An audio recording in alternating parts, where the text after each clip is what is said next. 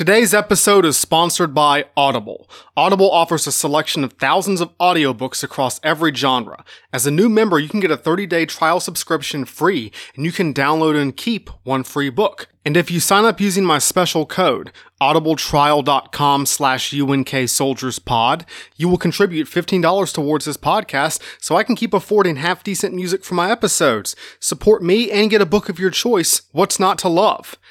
This episode talks about how America got into a nasty war in Southeast Asia. So my recommendation today is David Halberstam's The Best and the Brightest, a journalist's recounting of how America became involved in the Vietnam War. It is one of the classic Vietnam histories. It has some of the best historical prose I've ever read, and it's free for a first-time listener. So once again, that is audibletrial.com/UNKSoldiersPod. On with the show. The year, 1898. The place, Manila, the capital of the Philippines.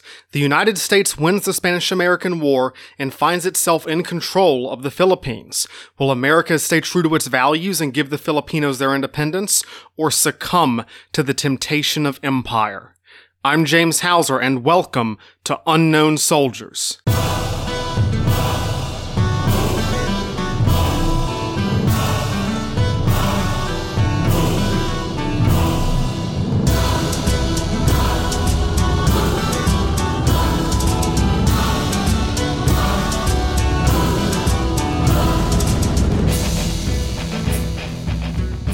Welcome to the Unknown Soldiers podcast. I'm your host, James Hauser, and today kicks off the first series of Season 2. This is Episode 37, The Philippine War Part 1, American Empire.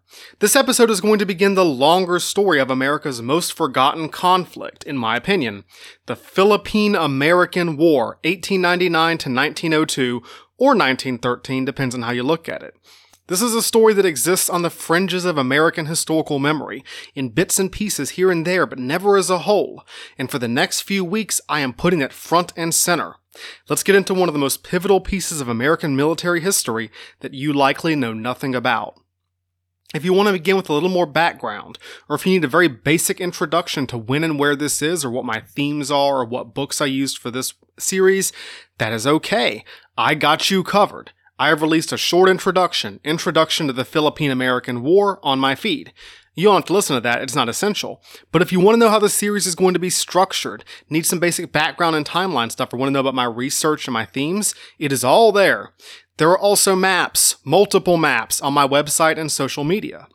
We'll be tackling a lot of unfamiliar geography in the Philippines. I'm going to mention a lot of places and islands and stuff that you probably don't know where they are. So those are going to be really useful. So I encourage you to check out both the introduction episode and the maps. Did you listen? Did you look? Good. Awesome. Hope it was helpful. And if not, cool. Let's get on with it. The latest tabloids have reported this is not just history, but military history. There's some dark and bloody stuff going on. Podcast is PG-13, language is clean, content is not. All my sources and some computer-generated maps, as I'm doing for my new series, will be posted on my website, unknownsoldierspodcast.com, so if you want it, that's where you can find it. Finally, any errors, mispronunciations, or mistakes are all on me. The Philippine War has a very complex historiography. There is still an ongoing historical debate to much of this story, but everything I'm telling you is accurate to the best of my knowledge. This was a real story with real people who don't deserve to be unknown soldiers. Americans have always believed that we are special. That there is something about our nation that sets us apart, the shining city on the hill spreading the light to the world. We have an idealistic, almost dreamlike image of ourselves, an American ideology of freedom and liberty and self-reliance and hard work and prosperity. Our image of ourselves, embodied by characters like Superman or Captain America. We have this image of what America is supposed to mean. But America has not always lived up to this image. We have fallen short. Most people would say we always have fallen short. And every time we fall short, that image somehow glows brighter. If anything makes America unique among nations, it's that we think we're unique. We have set ourselves an unachievable goal, an image of perfection, and reality will always fall short. This contrast between image and reality is one of the defining features of American history, and it is the central theme of the Philippine War series. We have astonishingly high ideals, but are deeply insecure in our failure to meet them. It's hypocrisy. And when Americans find ourselves being hypocritical, when the image doesn't match reality, well, we lie to ourselves, or we forget, or we ignore, or we find some rationalization to claim that what we're doing is cool. Yeah, we conquered the West and killed the Indians, but we were spreading civilization.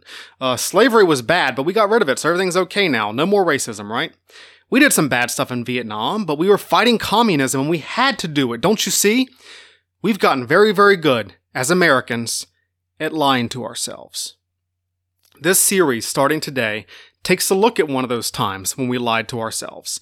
This is America's emergence as a world power, the Spanish-American War of 1898 and everything that followed it, most importantly, the subject of this series, the Philippine-American War.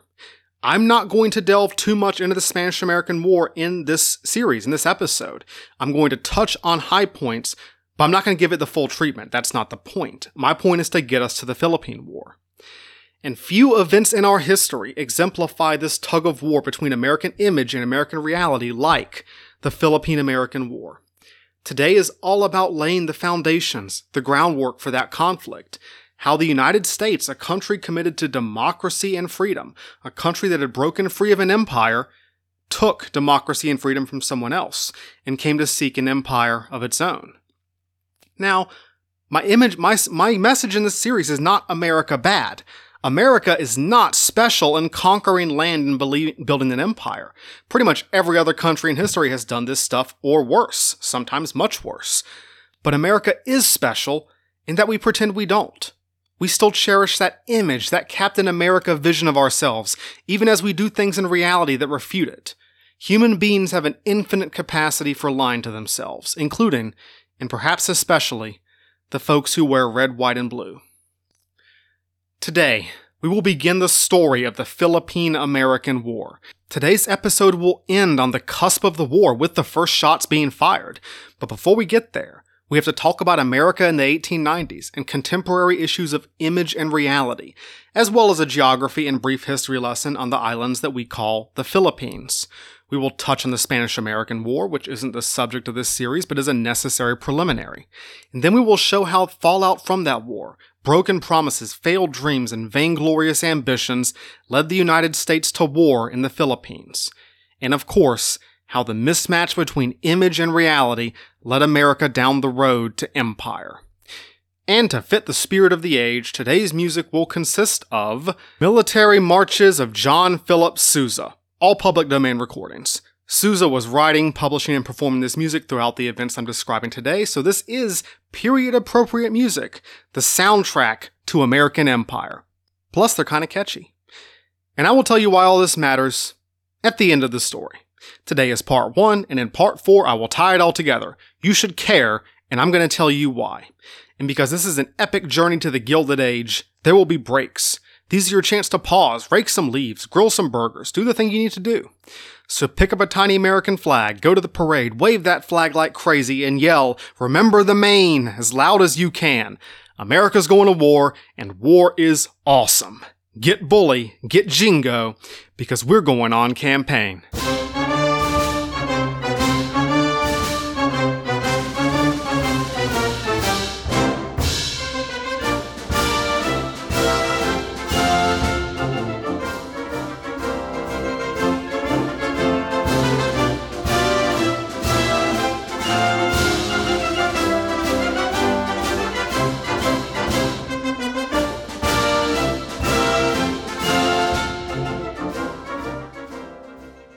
The United States of America in the 1890s was at the end of one era and the beginning of another. And you know I love my in-between periods of history. America was transitioning from the age of the Civil War and the Wild West to its 20th century era, its debut as a world power.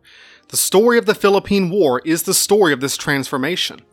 And what's weird is that people knew they were living through a turning point, realized the importance of what was happening to their country. Because in the 1890s, the years before the Philippine War, the United States was in crisis. America had had two defining ideals for most of its history, ideals which created an American image. The first ideal was the frontier, America had always had a western frontier, a vast wilderness to be conquered, a challenge to be overcome. This was linked to the second American ideal, the independent, hard-working, self-made man, the farmer or craftsman or entrepreneur earning an honest living for his wife and children. He was also, implicitly, white and Protestant. The American dream in this period only applied to certain Americans. But even that dream, that image, no longer matched reality. America didn't look like the fairy tales anymore, if it ever had. It hadn't. And this mismatch between image and reality, when Americans worried they were losing what had made them special, made the 1890s a crisis of American identity. It began in 1890, when the United States Census declared the frontier closed. The final piece of allegedly unclaimed land, the former Indian Territory, had been opened to settlers in 1889. Callback. 1890 also saw the last major action of the Indian Wars, in the infamous massacre at Wounded Knee. But to most Americans, Wounded Knee just confirmed the wild Indian was no more. From sea to shining sea, the United States had been fenced off, the borders were drawn, the wilderness was tamed. The West was legally no longer wild. The American frontier had vanished. And as the frontier vanished, so did the self-made man. This was the Gilded Age, the golden age of unrestrained capitalism. On paper, America's economy was roaring, but the profits only went one way. The rich were very rich, industrial and financial titans like Andrew Carnegie, John D. Rockefeller, and Jay Gould, often called the robber barons. The poor were very poor, living in filthy tenements and working for pennies in unsafe factories and mills and mines. The struggle between the owners and the workers, between capital and labor, boiled over into violence. Labor unions pushed for workers' rights via strikes, like the 1892 Homestead strike at Carnegie's steel mill in Pittsburgh. In the struggle of labor versus capital, capital usually won. And it got worse. The Panic of 1893 devastated the economy, the largest depression in American history to that point, until the 1930s. This was what Americans called the Great Depression. Millions were thrown into poverty, and few had it worse than the American farmers, the ideal American image rendered penniless by the whims of the market. The American dream of the self-made man seemed to be disappearing, along with the frontier. And lots of groups who hadn't been included in the original American dream wanted in. They wanted the American reality to match the image they had been promised, the ideals of liberty and equality and prosperity that people still claim to believe. African Americans, Black Americans, had dreams which were crushed in 1896 when the Supreme Court legalized Jim Crow in the case of Plessy versus Ferguson. And Jim Crow was enforced by a wave of horrific lynchings and mass violence unequaled in American history. This violence was actually really bad, and people forget all about it. Black educator Booker T. Washington and his rival W.E.B. Du Bois, future founder of the NAACP, led Black America in their struggle against segregation and racism and Jim Crow in pursuit of their American dream. American women had dreams. Early feminists like Susan B. Anthony and Ida B. Wells promoted women's rights, including suffrage, the right to vote. Some suffragists dedicated themselves to social work. Jane Addams's founding of Chicago's Hull House in 1889 was designed to relieve the poverty of the urban masses. The early feminists wanted women, and more, the lower classes, to be included in the American dream.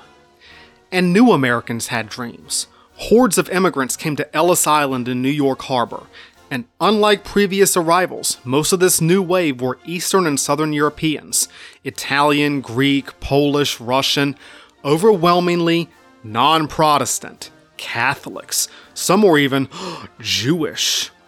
The immigrants wanted the American dream, but their foreign tongues and darker skin seemed to threaten America's white Protestant tradition. And their food smelled funny. And they were taking our jobs. So not only did the American image no longer match reality, people disagreed on what that image was. America was in chaos, exploding with frustrated energy and economic meltdown. And all this fed into the presidential election of 1896. Big thing to know right now before I go any farther. The political parties of the 1890s were unrecognizable from their current forms, like the issues and policies don't remotely match up with modern American politics. When I say Democrat or Republican, this is not Joe Biden or Donald Trump. The Republican coalition contained the capitalists and the professional classes, but also black Americans, feminists, and reformers. The Democratic coalition included Catholic immigrants, farmers, most of the Midwest, and the white Jim Crow South. Both parties competed for the industrial working class, completely different from the 21st century. For the election of 1896, the Democrats nominated 36-year-old William Jennings Bryan, a charismatic Midwestern populist. Bryan claimed to stand for the little man, the small farmers and industrial workers crushed under the heel of capital.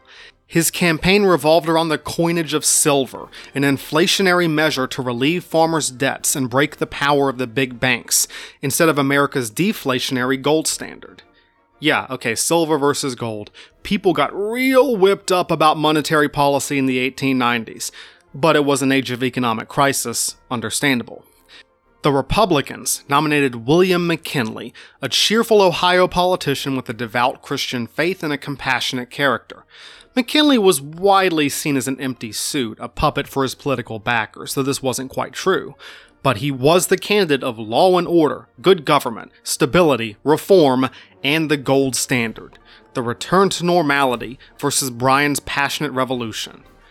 Both parties claimed to represent the true America, the image they all claimed to believe in. When McKinley won the election of 1896, he won.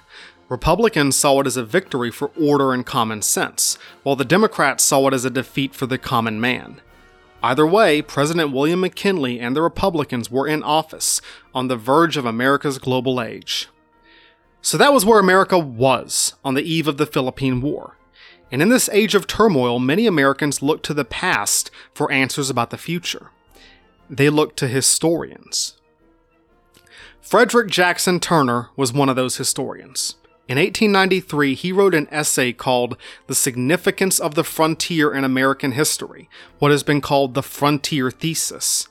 This said that the frontier defined the American character, had been the reason Americans were American, with their democracy and individualism and hard work and self-reliance. The frontier had created the American image.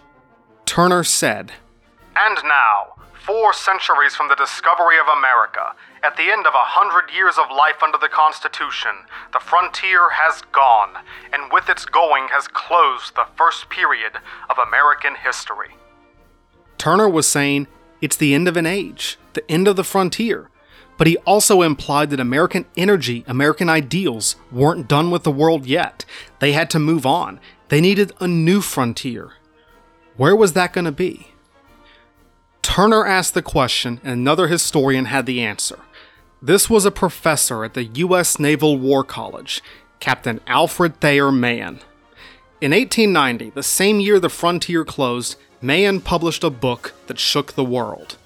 The Influence of Sea Power Upon History, essentially the equivalent of Sun Tzu or Clausewitz, but for naval strategy.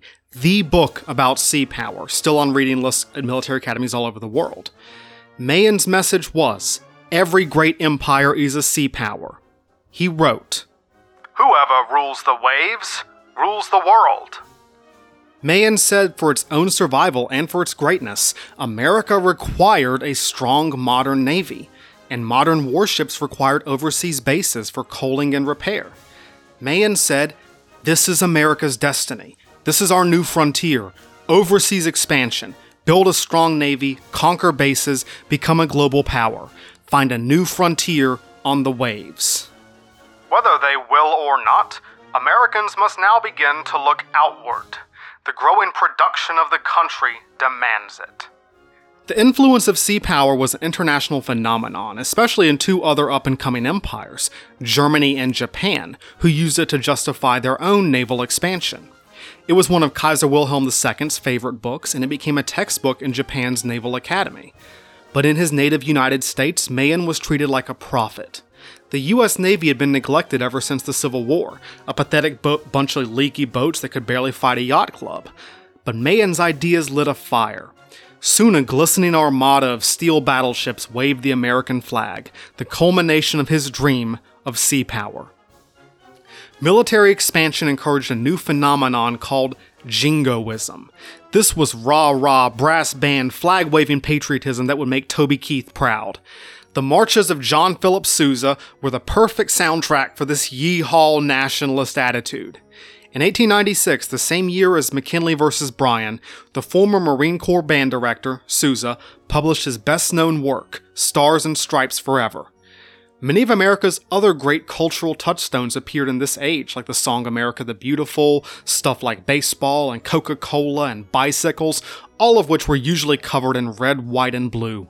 This was desperate pride in a dream that seemed to be vanishing, an attempt to reassert what it meant to be American, to get the magic back.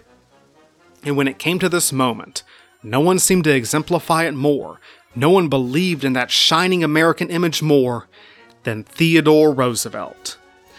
Theodore Roosevelt is one of the most important characters in our story. He won't always be on center stage, but he is a major player throughout this series, because Teddy seemed to be the personification of that American image.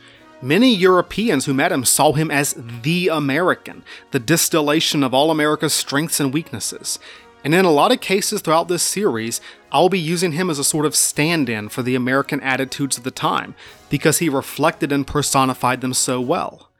You already see him in your head. Iconic, larger than life, bursting with positive energy. Teddy Roosevelt with his big teeth and big glasses and bushy mustache, spontaneous and cheerful, probably saying something like bully or jingo or hell yeah, America. He was always on the go, always doing something, the more challenging and dangerous the better. Climbing and swimming, biking and hiking, boxing and lifting, and his favorite of all, hunting.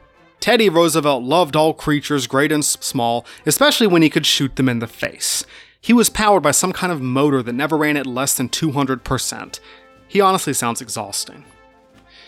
In 1899, at the height of the Philippine War, Roosevelt delivered a speech called The Strenuous Life, which summed up his philosophy.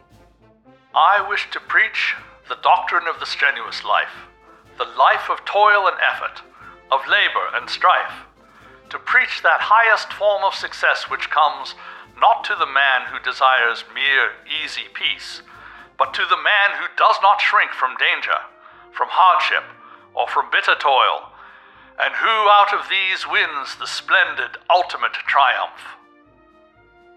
But Teddy wasn't just a jock, he was an intellectual. Much like his hero, Alexander Hamilton, he wrote like he was running out of time, and he could read several books a day. Teddy was a big fan of both Frederick Jackson Turner and Alfred Thayer Mahan. He was obsessed with the West, he had run a ranch for a couple of years, and he was obsessed with naval power. He even wrote his own naval history of the War of 1812. Roosevelt wrote to Mahan about his book. He said, I can say with perfect sincerity that I think it very much the clearest and most instructive general work of the kind. I wish that the whole book could be placed where it could be read by the Navy's foes, especially in Congress. And Roosevelt extended his personal philosophy to politics. He believed that America had to keep challenging itself, find new ambitions and goals, and this required a strong military and assertive foreign policy. Roosevelt later became famous for the phrase, speak softly and carry a big stick. Like many Americans, Roosevelt saw his country as growing weak and flabby and decadent, in need of rejuvenation. He had conquered his childhood illness by taking on the strenuous life, and he believed America should do so as well. And this meant war. Theodore Roosevelt, his darker side, thought war was freaking awesome, glorious and righteous and thrilling. Physical bravery was the ultimate virtue, and war was its ultimate test. Teddy embraced a romantic vision of war, exemplified by his childhood Civil War heroes. He really thought of it like another fun challenge, another mountain to climb. In one of his more famous quotes, Roosevelt said, All the great masterful races have been fighting races. No triumph of peace is quite so great as the supreme triumph of war. And he wasn't no armchair soldier. If there was a war, Teddy was gonna go. Teddy Roosevelt was one of a group of young Republican politicians who would later be called the Progressives, including people like Elihu Root, Henry Cabot Lodge, and Albert Beveridge. The Progressives were reformers who wanted to fix the American reality to conform to the American image. They had a lot of ideas that revolved around big government solutions like anti-corruption and anti-monopoly laws, or workers' rights or labor laws like the banning of child labor, public health, environmental protection. And Teddy Roosevelt would be a powerful force for all those ideals when he became president. But the Progressives, as we will see, also supported overseas expansion and military might.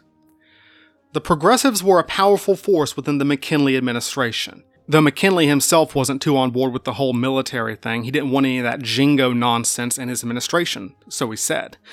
But Teddy Roosevelt, with his obsession for sea power, had become Assistant Secretary of the Navy. His superior was Naval Secretary John D. Long, an older man who was often on leave due to his health problems. And whenever Long was out of the office, Roosevelt grabbed the reins with his teeth and did all sorts of crazy things. Dad's gone, I'm in charge now, and I have lots of awesome ideas. The United States was humming with positive energy, ready for the next stage of its history. Just like its embodiment, Theodore Roosevelt, plowing through paperwork at the Navy Department like he was making his coffee with Monster energy drinks. All it would take for America to boil over was for something crazy to happen. So what are the chances that something crazy happened? Empires rise and fall. As new empires, German, Japanese, and American, rose in the 1890s, an old empire was falling. The Spanish Empire was a shadow of its former self. It still held the Caribbean islands of Cuba and Puerto Rico, a couple of Pacific outposts like Guam, and the Philippines in Southeast Asia. Hint, hint. Spain held on to these remnants of an empire like a life preserver, the only reminders that it had once been a great power. Like America, they were clinging to an image that seemed more distant every day. But the reality was that most of this empire badly wanted independence, especially Cuba. A Cuban rebellion broke out in 1895, one in a long series of Cuban rebellions, but this one was much stronger than the last few. Americans identify with the Cuban struggle for independence. It reminded them of their own revolution. Lots of American sympathy for the Cubans struggling against the evil Spanish tyrant. It didn't hurt that the Cubans had great PR. And America's most famous newspapers, William Randolph Hearst's New York Journal and Joseph Pulitzer's New York World, openly supported the cause, pumping pro-Cuban propaganda into American veins. This was the golden age of yellow journalism, when tabloids and inaccurate headlines and fake news were all the rage. It didn't hurt that a lot of the propaganda was true. All the best propaganda is. The Spanish army was losing ground to the rebellion. So they appointed a new commander, the ruthless General Valeriano Weyler, nicknamed the Butcher. Sounds like a great guess for a kid's birthday party, the Butcher. Weyler's strategies were brutal but effective. He went full scorched earth on the rebels, destroying villages and ruining crops, and basically burning out the countryside to suppress them. His most infamous tactic was the reconcentrado system, the use of what Weyler called reconcentration camps to separate the population from the guerrillas. But poor conditions and rampant disease killed thousands of civilians due to the reconcentrado policy. Weyler defended it as the only way to win the war, justifying his tactics based on those of his hero, American General William Tecumseh Sherman. But the atrocities invoked howls of outrage from Americans, who saw the war as one big crime against humanity and demanded intervention. President McKinley was under pressure to do something, anything, to stop the horrible Spanish villains. Now, McKinley was anything but a warmonger. He was a Civil War veteran, the last Civil War veteran to occupy the White House. McKinley had fought at the Battle of Antietam, and he talked all the time about seeing the piled bodies and just all this carnage and how he hated it. Unlike many Americans, McKinley knew what war was, but he was adrift on the tides of public opinion, and he'd never been a very strong personality. Theodore Roosevelt claimed about McKinley that he has no more backbone than a chocolate eclair. So McKinley bowed to public pressure and decided on a show of force. He decided to do some sword rattling, so he sent one of America's shiny new battleships, the USS Maine, to Havana Harbor. It is hard not to see the parallels in two surprise explosions, two literal and political explosions that changed the world forever. September 11th, 2001 welcomed America into the 21st century, and February 15th, 1898 welcomed America into the 20th. On that day, the USS Maine suffered a dramatic explosion, killing 268 American sailors. And just like 9/11, this marked the end of one age and the beginning of another. Now, modern research says that the Maine explosion was probably an accident, probably poor handling of ammunition. This kind of thing happened a lot, to be honest. But it didn't matter, because Americans wanted to believe the Spanish were responsible, and the newspapers gave them what they wanted. Just like the modern day, fake news played right into American anxieties. The United States erupted into patriotic outrage and calls for war. The anxiety, the jingoism, the need to believe in America again melded into overwhelming support for war with Spain. The slogan became famous, remember the Maine, to hell with Spain. Honestly, don't think America would see this level of nationalist belligerence again until 2001.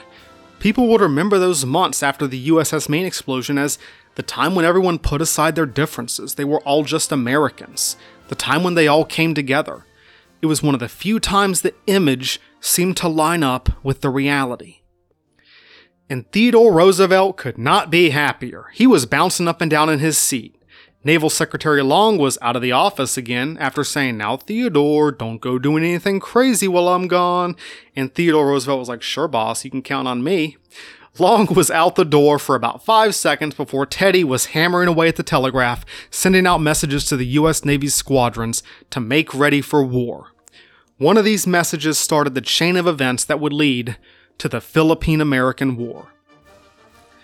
Commodore George Dewey commanded the U.S. Navy's Asiatic Squadron, a small fleet of heavy cruisers stationed at the port of Nagasaki, Japan. With Long out of the office, Roosevelt cabled Dewey to sail for Hong Kong.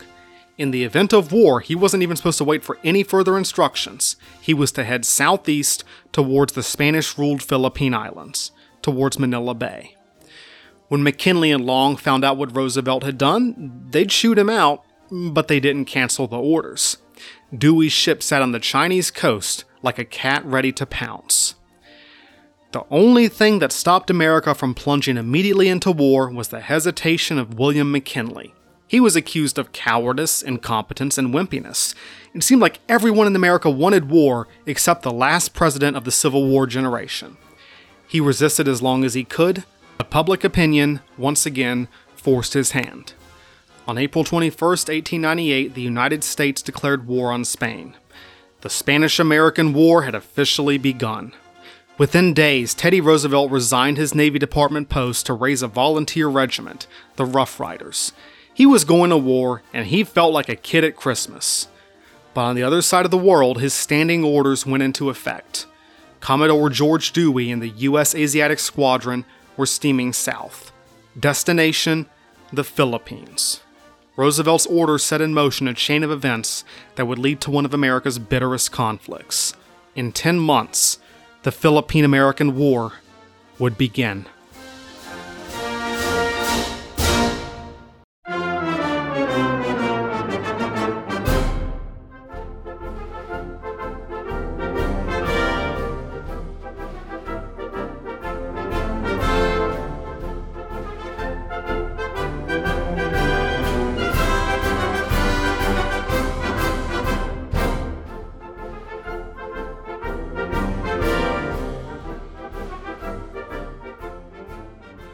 So we've gotten a look at what America was up to in the 1890s, but now we have to push pause, rewind 300 years, and talk about the Philippines. First, a quick geography lesson. And guys, don't worry, I have maps. Maps I made just for you on my website and social media. I strongly recommend you use them because we're going to be all over the Philippines for this series. This is going to be our main location, and you might get lost.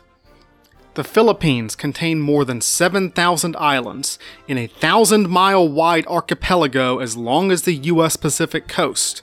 The islands are roughly equal to Arizona in total land area. This is a large country. The islands are grouped into 3 regions. In the north, Luzon, the largest island, about the size of Virginia. Luzon is the economic and political center of the Philippines, containing 50% of the population in the capital city of Manila. The Luzon region also contains smaller neighboring islands. In the middle are the Visayas, the central islands, containing many small but a few large islands, including Panay, Negros, Cebu, Leyte, and Samar. In the south are the large island of Mindanao and its neighboring island chains, including the Sulu archipelago trailing away down to Borneo. The Philippines are what is called mega-diverse, full of unique plant and animal life. They are on the Pacific Rim with active volcanoes and frequent earthquakes. The climate is capital T tropical, usually hot and very humid, with a heavy monsoon season in the summer and typhoons in early autumn. You have swamps and rainforests and mountains and floodplains. It is a jungle out there. And the Philippines' megadiversity applies to its people. There's a phrase I'm going to use here throughout this series. Diversity is natural. Uniformity is weird. When things are diverse, that's normal. When they're all the same, that's unusual. The Filipinos have never possessed a common language or common ethnicity, or even a common religion. The Philippines' largest ethnic group are the Tagalogs, about 25% of the country, mainly in central and southern Luzon. Manila is a mostly Tagalog city, and they are historically the most influential ethnic group. But then you have the peoples of the Visayas, like the Cebuano of Cebu and the Waray of Samar. You have the Ilocano and other groups in northern Luzon, the Hiligaynon of southwest Mindanao, and those are only a few of the big ones. There is a small but prominent ethnic Chinese minority, mostly within Manila's business and financial circles, dating from the 1500s. There are an additional 142 unique indigenous tribes. Finally, there are the Philippine Muslims, who would later be called the Moros, on Mindanao and the Sulu archipelago. All of these groups come from a blending of Polynesian, Austronesian, Taiwanese, Chinese, Papuan, Indian, Japanese, and Arab that all came to the Philippines at some point or another. Yeah, guys, it's nuts. And this is surface level. We're only scratching the surface of this craziness. Diversity is natural. Uniformity is weird. And the ethnic and religious divides of the Philippines played an enormous role in the Philippine War. I'm not telling you this for my health. A central part of Philippine history is its natural diversity, its reality, conflicting with the artificial, imposed uniformity, the image, usually imposed from the outside, first by the Spanish, then by the Americans. Even the name of their freaking country. The first Europeans arrived in the islands by accident in 1521. 3 Spanish ships commanded by the explorer Ferdinand Magellan, who got in over his head immediately. After landing on Cebu in the Visayas, Magellan got involved with a local tribal dispute, which resulted in him getting hacked to pieces on the beach as all his men watched from the ships. He asked, "You want a piece of me?" And Chief Lapu-Lapu said, "I will take as many pieces as I can get." So on the whole, not a successful first visit. The next Spanish visit in the 1530s didn't stick around, but they did name the islands after Crown Prince Philip of Spain. The Philippines are called that. The only reason they're grouped together at all was an outside imposition based on some Habsburg ruler who never saw them. Uniformity is weird. Uniformity is artificial. In the 1560s, King Philip II of Spain decided to conquer the islands that bore his name. The conquistador Miguel López de Legazpi arrived in 1565, defeated the tribes, and founded the city of Manila in 1571. The conquest was fairly easy. After all, they were a bunch of widely separated peoples, whose main weapons were bows and arrows, and long machete-like knives called bolos, which weren't very effective against steel armor and muskets and cannons. The Spanish would rule the Philippines for over 300 years. But here's the thing. Spanish authority was wide, but not very deep. Their rule was centered on the main island of Luzon and the capital of Manila. They controlled major towns on most of the other islands, but the countryside was basically untouched. The Spanish government never really controlled Mindanao and Sulu, where the Philippine Muslims lived. The Spanish referred to these people by the name they used for Muslims back home, which they've been fighting for centuries. They called them Moors, or Moros. The Moros were a constant pain in the Spanish neck, just as they have been for every ruler of the Philippines.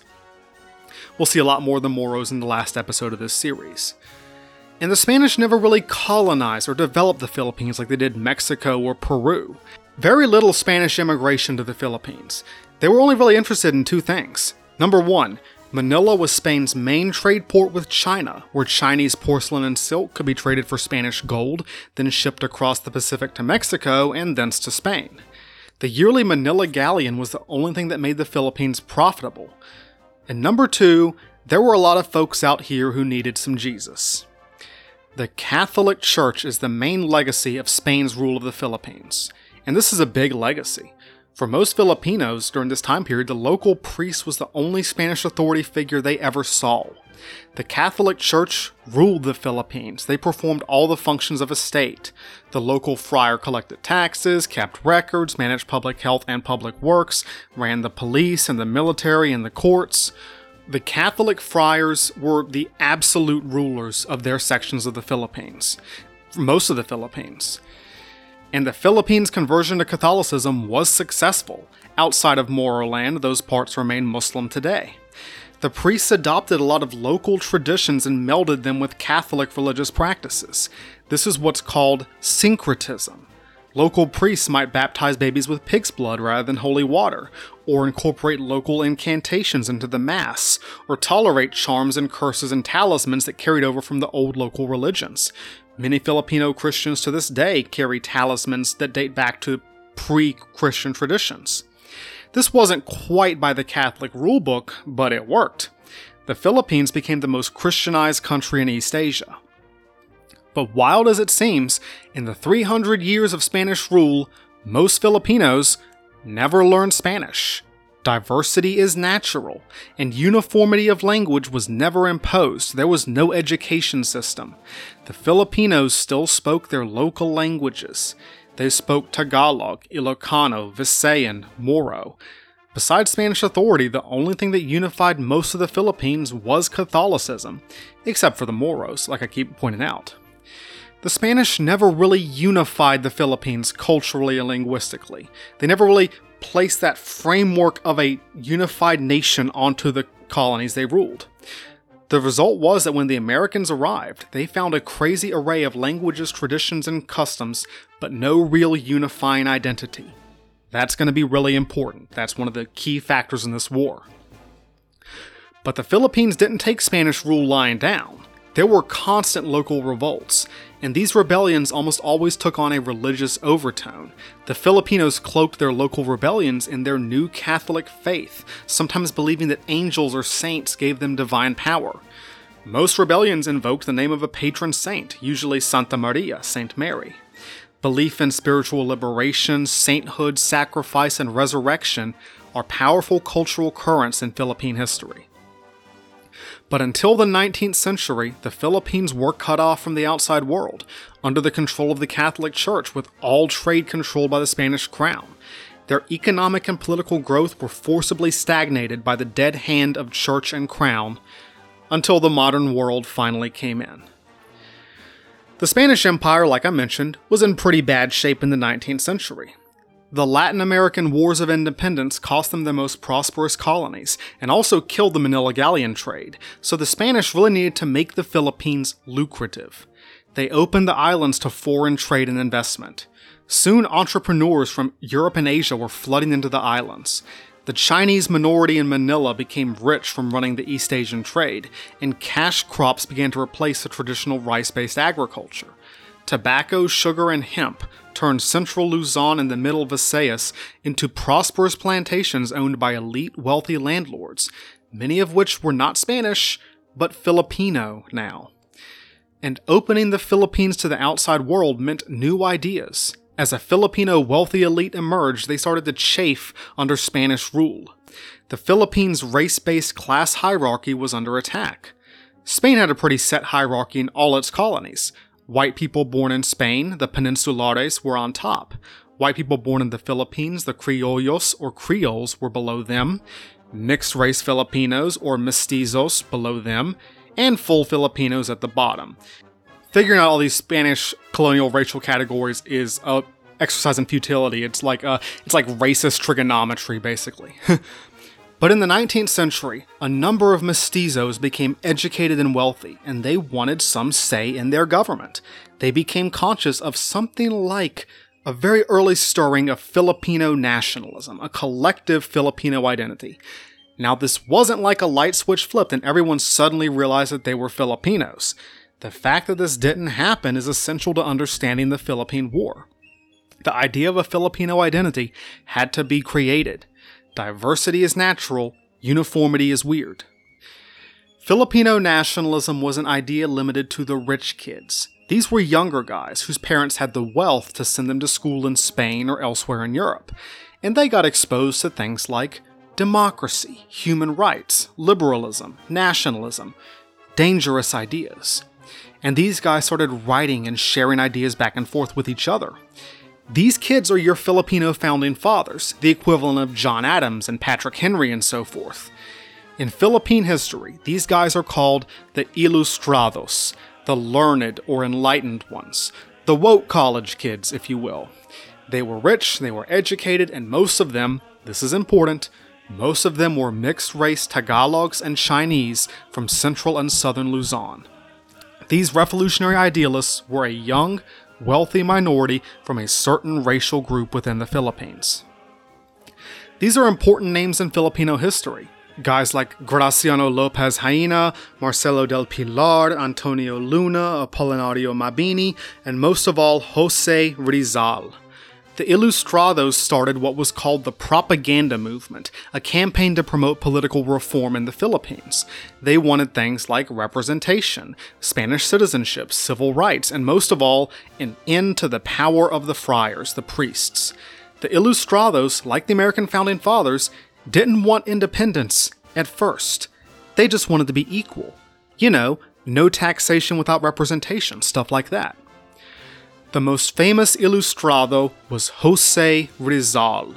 He is the #1 Filipino patriotic hero. In 1887, Rizal wrote his great novel, often considered the Filipino national epic, Noli Me Tangere, which translates as Touch Me Not, or Don't Tread on Me, exposed the corruption of the priests and the cancer that Rizal saw blighting Filipino society.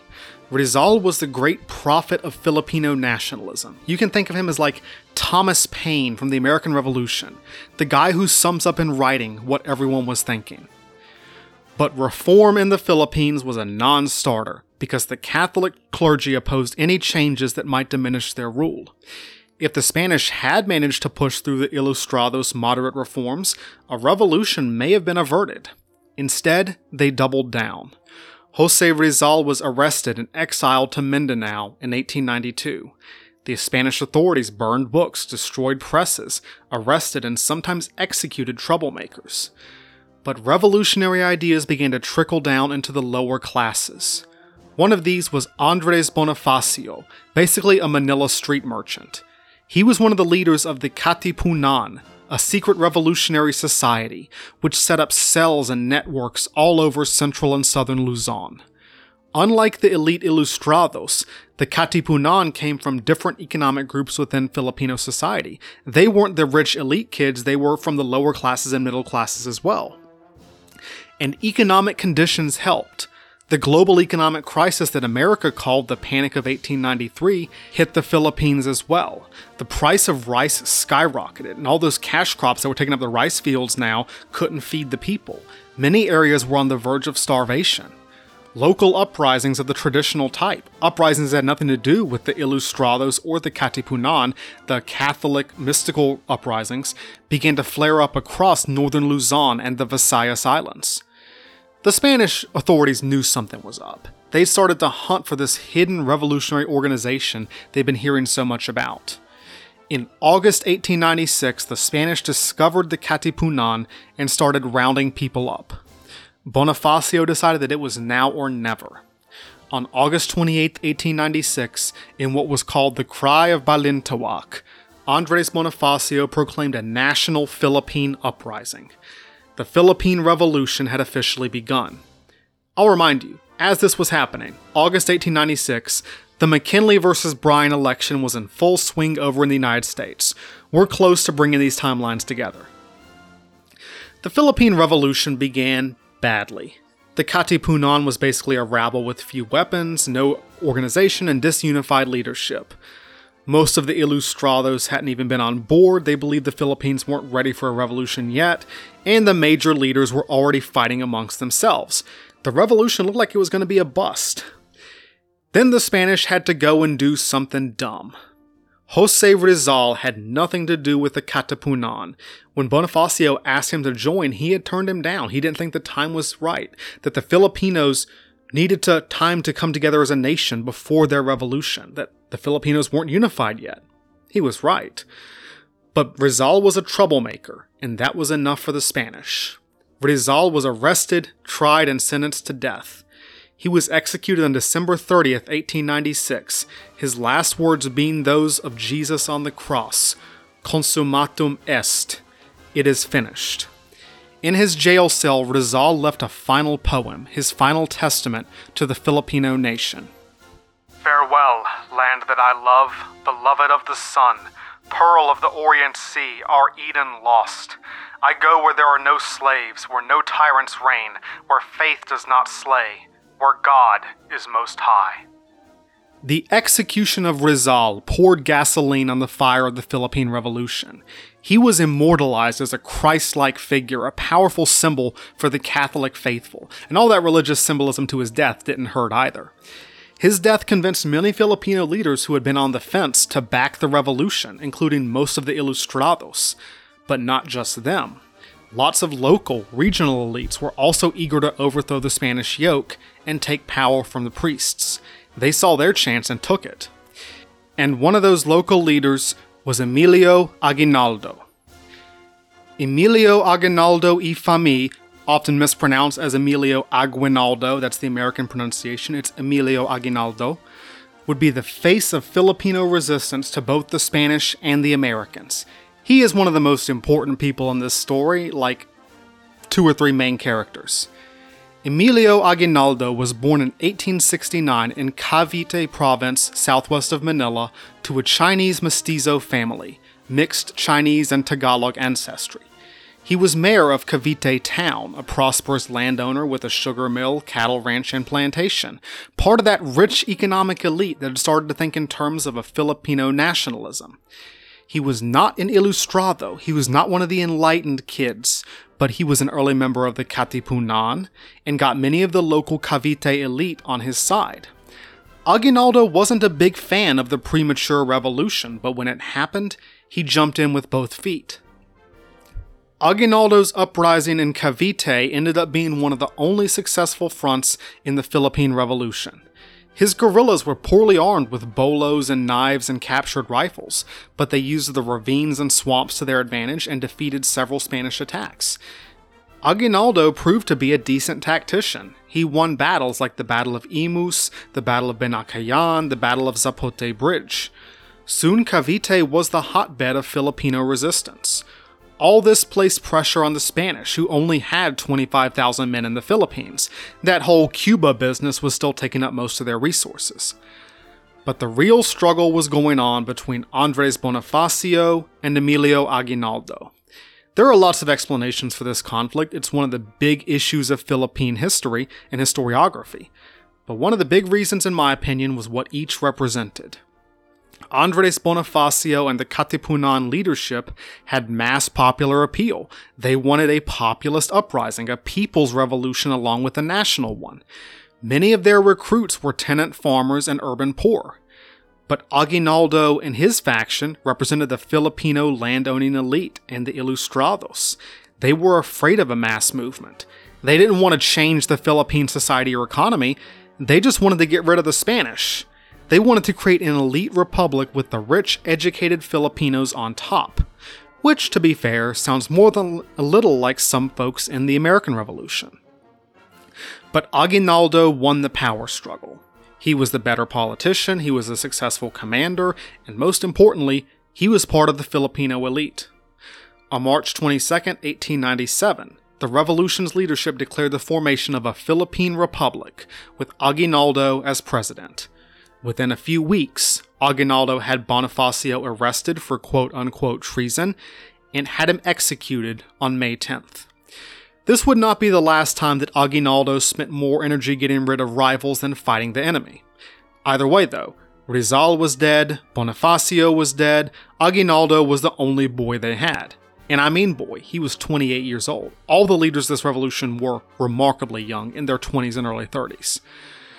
But by now the Spanish were winning. The Philippine Revolution was being snuffed out all over the country, and soon the Spanish cornered Aguinaldo and his troops in Bulacan province, northeast of Manila. But it would take too many resources to dig him out, resources the broken, decayed Spanish monarchy did not have. So they decided to cut the revolutionaries a deal. On December 14th, 1897, Emilio Aguinaldo signed the Pact of Biak-na-Bato. He agreed to disband the revolution in exchange for 800,000 pesos, half on the spot, half later. In exchange, the Spanish agreed to reforms that they never intended to implement. Aguinaldo and many of his followers called a ship for British-ruled Hong Kong with 400,000 pesos and not much else. The Philippine Revolution seemed to be over. You might be thinking, James, Aguinaldo sold them out. And yeah, that's one way to look at it. A lot of folks do see it that way. But Aguinaldo saw himself as trapped in an impossible situation. By taking this deal, he and his comrades could live to fight another day, and use that money to finance the revolution. As we'll see, living to fight another day was one of the Filipinos' main strategies in the war against the Americans. And to his credit, Aguinaldo didn't just run off with the cash. He stayed in Hong Kong, buying weapons for the next revolution and declaring his intention to return. Now, Aguinaldo is kind of hard to figure out. Filipino historians are very divided about him. Like, a lot of them really don't like him. And there was that whole thing where he had Bonifacio killed. Yeah, it's pretty darn sketchy. But whatever else he was up to, whatever his personal failures and personal flaws, Aguinaldo was genuinely committed to Philippine independence. He was looking for allies, and he found them. Or so we thought. Because 2 months after Aguinaldo left the Philippines, the USS Maine exploded in Havana Harbor, and now we're called up. War between Spain and the United States was clearly imminent. Aguinaldo saw his opportunity. He got in touch with a local US diplomat named E. Spencer Pratt. Like, hey, I hear you guys have a Spanish problem. I can relate. The conversation that followed between the two men, between Aguinaldo and Pratt, has been disputed ever since. According to Aguinaldo, Spencer Pratt promised the United States would support Filipino independence. Pratt said he promised nothing of the kind. They came to some kind of a deal, but nothing was put in writing. That was going to be an issue later. Deal in hand, or at least in mind, Aguinaldo took a fast boat to Hong Kong, hoping to catch a ride on Dewey's fleet. But by the time he got there, the Asiatic Squadron had already left for Manila Bay. On April 30th, Commodore George Dewey's 7 warships came within sight of the Philippines. Dewey headed for Manila Bay and the Spanish fleet. The dark gray hulls of his steel warships cut through the waters on their way to fire the first shots of the Spanish-American War. Dewey attacked at first light on May 1st, 1898, with the famous order to the captain of his flagship. You may fire when you are ready, Gridley. The Spanish fought well, but they were utterly outmatched. The brand spanking new American vessels, the pride of Alfred Thayer Mahan and Theodore Roosevelt, the cutting edge of American empire, devastated their antiquated Spanish opponents. Every single Spanish ship was sunk or so badly damaged it had to be scuttled, and 77 Spanish sailors were killed. Only 1 American died of a heart attack. Manila Bay is among the most one-sided battles in military history. Over 3 centuries of Spanish rule in the Philippines had ended. Aguinaldo and his revolutionary leaders were ecstatic. God had answered their prayers. America had come to liberate them from the Spanish oppressors. Sure, that lack of a written promise was troublesome, but America would never betray its allies. Everyone knows they're the good guys. The Filipinos believed in the image of an idealistic, heroic Captain America-style United States. They had in large part based their revolution on the American Revolution. But as we all know, there's the image, then there's the reality.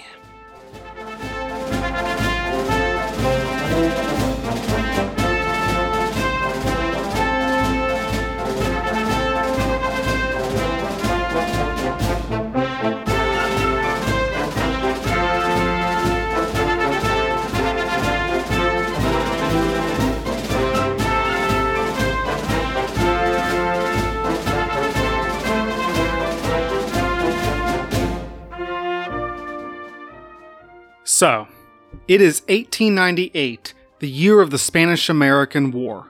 So what's going on in the rest of the world? Well, let's see. It is 33 years after the American Civil War, 16 years before World War I. Queen Victoria rules Britain, still. Kaiser Wilhelm II rules Germany. Tsar Nicholas II rules Russia.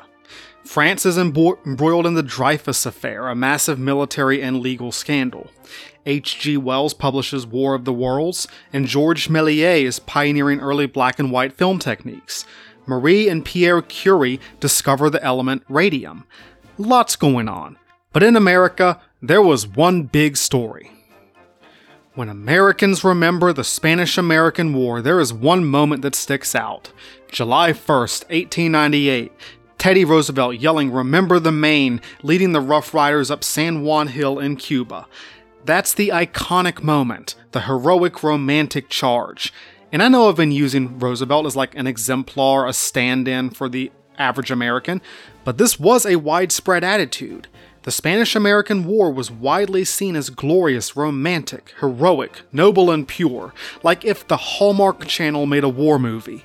All the stories, even the stories of woundings and deaths, make it sound like a cheesy 50s movies, like they just throw up their hands and fall over, no blood at all, completely unironically. War is awesome! Heck yeah!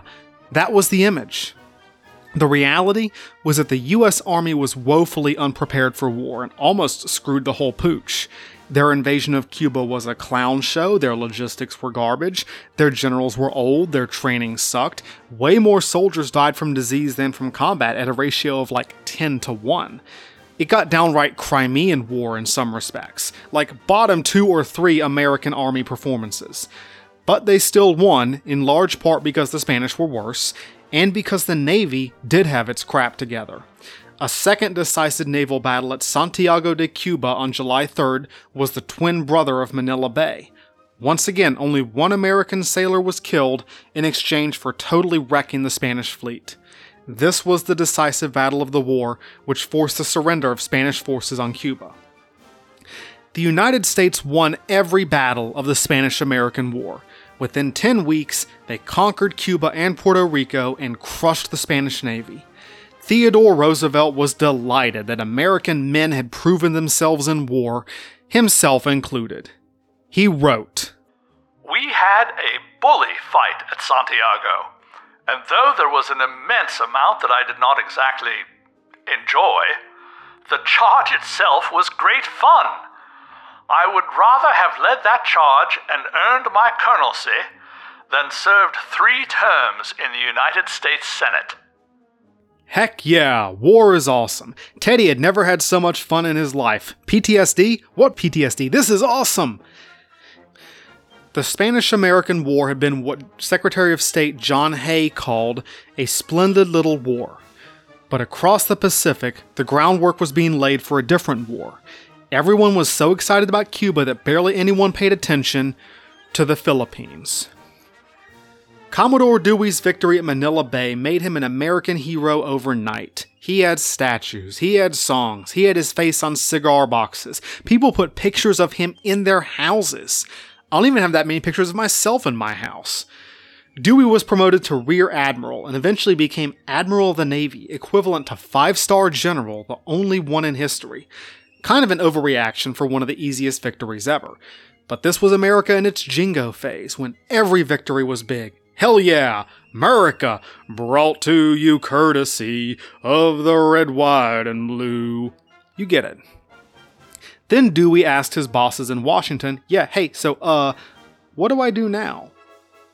And the McKinley administration had no idea.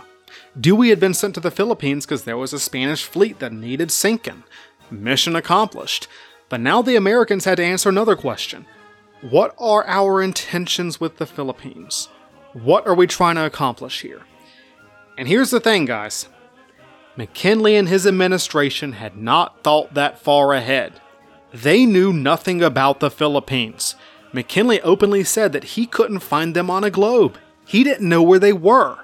The United States had no plans whatsoever for the Philippines once they had defeated the Spanish fleet. And the Spanish army still occupied the islands, holding multiple strongpoints, including Manila itself. So when Dewey said, "Hey boss, what do we do now?" McKinley's response was basically, I guess we'll send you some soldiers to fight the Spanish army, I guess. And I don't think McKinley realized what he was getting into. I don't think he realized the implications, what he was setting into motion. This decision probably deserved more thought than it was given. What was the goal? What was the objective? America was sending an army overseas for the first time in its history to do what? And McKinley wouldn't have an answer for a long time. Until then, the policy was that there was no policy. The commander of the invasion force was Major General Wesley Merritt, 61 years old, a Civil War veteran and cavalry commander who had witnessed Lee's surrender at Appomattox. Merritt's force formed up in San Francisco, training, drilling, finding transports and supplies for his troops to cross the Pacific. Again, this deserved much more attention than it got or gets today. The United States was about to deploy an army overseas for the first time in its history. So who were these guys? I'm going to talk in much more detail about the U.S. Army in the Philippine War next week. My purpose in this episode is to show how and why the war began, but I will have a short round out next week about this army called Uncle Sam's Imperial Army. Look out for that. But long story short, a few of these guys were U.S. Army regulars, the regular Army, the long service troops, like the 14th and 18th U.S. Infantry. The 18th, one of the first U.S. Army units to be sent overseas, was one of my units when I was stationed at Fort Riley. I went overseas with the 18th Infantry, and now it was on the spearhead of American empire. But most of these units were newly raised state volunteer forces, dudes who had never served in the military until a couple of weeks ago. That's why most of the units had names like the 1st California, 20th Kansas, 1st Wyoming. The 1st Nebraska Volunteers under Colonel John Stotzenberg would become famous. One of its soldiers would fire the first shots of the Philippine-American War. My point is that most of these guys were brand new soldiers, raw recruits. But until they arrived, the task of handling the Spanish army would be left to the Filipinos. On May 19th, Emilio Aguinaldo arrived in Manila Bay and spoke with Admiral Dewey. Once again, this conversation is very he said, she said. Aguinaldo said Dewey promised Philippine independence. Dewey said, no, I didn't. This would be a recurring theme. Aguinaldo was never able to get a straight answer from anyone about America's policy in the Philippines, because there was no policy. They're like, he's like, hey, what are you guys doing here? They're like, just America stuff. The Americans were trying to get Aguinaldo and the Filipinos to help them against the Spanish, but they were also trying not to make promises they couldn't keep. A lot of what Aguinaldo said the Americans promised may have been him hearing what he wanted to hear, and the Americans choosing their words very carefully. For instance, when Aguinaldo asked Dewey if America intended to annex the Philippines, Dewey told him that the United States was a rich country with lots of land and lots of money. We don't need any colonies. That's not an answer, right? An American general would later reassure Aguinaldo that, in 122 years, we have established no colonies. I leave you to draw your own inference. Again, none of this was a straight answer. Every America assured him that of course America wouldn't annex the Philippines. That wasn't what America did. America isn't an empire. Never has been. You have nothing to worry about. And very naively, Aguinaldo believed them. Lots of other Filipinos got frustrated with their leader for accepting American half-promises and failing to get anything in writing. Always good advice, unwritten promises aren't worth the paper they aren't printed on. Get it in writing. But Aguinaldo was like, we can trust the Americans. America wouldn't betray their allies. They're the good guys. Even if Dewey gave Aguinaldo no promises, he did give him 100 rifles and helped him buy more. So when Aguinaldo returned to his revolutionary comrades, many of whom felt some kind of way about him bugging out, and they're like, well, look who came crawling back. Aguinaldo said, yeah, and I brought guns. Within a matter of days, the Philippine Revolution had risen from the ashes stronger than ever, with Emilio Aguinaldo at its head once again. So even before American troops arrived, Aguinaldo and his Army of Liberation secured most of the main island of Luzon, and uprisings broke out all over the rest of the islands too, on Panay and Cebu and Leyte and Mindanao, you name it. A lot of these uprisings had nothing to do with Aguinaldo's organization. They were local elites or factions acting on their own initiative. Diversity is natural. Throughout the summer of 1898, Filipino insurgents overthrew their local Spanish officials and laid siege to their fortresses. And with Spain having lost control of the sea, the Filipinos picked off the isolated garrisons one by one. On June 12, 1898, Emilio Aguinaldo declared the Philippines independent, with himself as temporary president until elections could be held. Optimistically, the Philippine Declaration of Independence contained a reference to the protection of the powerful and humanitarian nation, the United States of America. The Philippine flag and the Philippine national anthem were debuted at this declaration, and both of them are still used today. Aguinaldo's proclamation explained the meaning of the Philippine Republic's flag design. The colors of blue, red, and white, commemorating the flag of the United States of North America, as a manifestation of our profound gratitude towards this great nation for its disinterested protection which it lends us and continues to lend us. Look, America, our flag is red, white, and blue like yours because you helped us so much, and we want to be an independent republic just like you. Yeah. Top 10 anime betrayals coming up. But seriously, the Filipinos believed that America had come to help them achieve their independence. They believed in the image America projected as this democratic, anti-imperialist force for good. This Captain America, freedom-loving, Uncle Sam bald eagle image. But Aguinaldo and the Filipinos were about to meet reality. America will be your ally until it's inconvenient. Aguinaldo's new republic was going to be an elite republic. The voting system was indirect and only landowners could vote. You know, the elite, not the masses. And almost all the Philippine Republic's leaders, the economic elites, the local leaders, and the ilustrados, were Tagalog or mixed-race Chinese. They were part of that ethnic group, only 25% of the country, that had always had the most political and economic power. So Aguinaldo's government wasn't just built on a class hierarchy, but also an ethnic hierarchy. This would be one of the main reasons the Filipinos would lose the upcoming war. They were trying to impose an artificial uniformity on a natural diversity, and they failed. Aguinaldo soon found two lieutenants who will be prominent in this story. First was Apolinario Mabini. Mabini was disabled. His legs had been crippled by polio and he used a wheelchair, but he had a sharp brain and an iron will. He was like the Thomas Jefferson of the Revolution, the big thinker, the writer and philosopher. Mabini was a lower-class ilustrado, a radical who believed in a social as well as a political revolution, more in the style of the French rather than the American Revolution, which made him very unpopular with a lot of the other ilustrados and rich landowners. Aguinaldo's other lieutenant was Antonio Luna. Luna was a fierce revolutionary with a big bristling black mustache, a hothead and a rageaholic, kinda toxic to be honest. But he was also the closest thing the Filipinos had to a professional soldier. He had studied military science in Europe. So Luna became commander-in-chief of the Filipino Army of Liberation. There was one thing that made folks uneasy besides his volcanic temper. General Luna was not a Tagalog. He was an Ilocano, a member of a minority group from northern Luzon. This would work against him in the future. Either way, by July 1898, Luna's 15,000-man Army of Liberation formed a ring around the Spanish in Manila. The Filipinos were still pretty badly armed, half of them didn't even have rifles, they were carrying bolos or even spears. They were enthusiastic and motivated, but they weren't going to take the city by storm. Their hope was that by isolating Manila by land as Dewey's warships isolated it by sea, they could starve the Spanish out. It might have worked, but they would never find out, because the U.S. Army had arrived.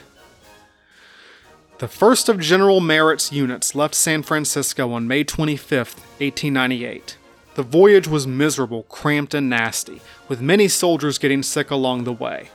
This would be a voyage that at least over 100,000 American soldiers would make in the oncoming years of the Philippine-American War. They stopped at Honolulu and the Hawaiian Islands, which were about to be annexed by the United States, then went on to Guam, a Spanish possession. An American warship approached Guam and fired a few shots at one of the forts, only for the Spanish governor to come out in a rowboat and say, "I'm sorry, I can't return your courteous salute because we don't have any cannons. Sorry." He hadn't even known the two countries were at war. The Americans occupied Guam before continuing west to the Philippines. No one realized it yet, but Guam had become the first overseas province of the American Empire. The rest of General Merritt's forces arrived by late July 1898. By now, the Spanish-American War was almost over. The Cuban campaign was won, American forces were securing Puerto Rico, and the capture of Guam meant that almost every province of the Spanish overseas empire was now under American occupation. All except one. 10,000 American troops had waded ashore in the Philippines, setting up camp a few miles south of Manila. The first U.S. Army soldiers to be deployed overseas in American history. The Yankees felt like they'd entered another world. It was monsoon season, with torrential downpours soaking them to the bone, and as soon as the rain stopped and the sun came out, the hot tropical climate drenched them in sweat. The land was smelly, steamy, and swampy. The wildlife was insane, mosquitoes by the billions, freakishly large centipedes and spiders, howling monkeys and screeching parrots. The Americans weren't quite sure what to make of the Filipinos. Their way of life was completely foreign, with their bamboo and palmwood houses on stilts above flood level, chickens and pigs running around, garbage and excrement everywhere, lots of nakedness. There's a lot of real sense of American shock and something like disgust at how the Filipinos lived on an average level. Lots of Filipinos, especially rural ones, just relieved themselves in the street and walked around nearly naked, shocking the American farm boys from Nebraska and California and Tennessee. And lots of these soldiers were extremely racist. Many of them gained instant hatred and disgust for the Filipinos, who they started calling goo-goos or gooks, or another word, a very famous American racial epithet which I will not repeat on this podcast. Yeah, many Americans casually referred to the Filipinos as the N-word. I know it's just a word, but I'm not going to say it because I'm not going to be the podcaster that says the N-word all the time. I'm not Quentin Tarantino, so you know exactly what I mean. I'm going to just call it the N-word, alright? Let's move on. One American soldier described the Filipino insurgents. The insurgent is a very poor-appearing soldier. They go about the very narrow and dirty streets at will with their arms. Saw Mauser and Remington rifles and large knives of any design, probably waiting to be called for duty. No system seems to be established among them. Nearly all the natives go without shoes, and their clothing is scant and of very lightweight material. And the Filipinos weren't quite sure what to make of the Americans. They were friendly at first, selling the Americans fruits and vegetables and greeting them with phrases like, Americano, Filipino, amigos, Español malo. They were happy to see the Yankees. But the Americans' racist behavior and poor discipline, especially when they started harassing Filipino women, turned many of them sour. And they were becoming suspicious. They were like, what are you guys doing here exactly? What's your end game? A lot of the Filipino leadership was suspicious too. Aguinaldo tried to calm his people down, like, guys, I'm not worried, you shouldn't be worried. The Americans are here to help, they're our allies. But most of his subordinates didn't trust the new arrivals, and this situation would not improve.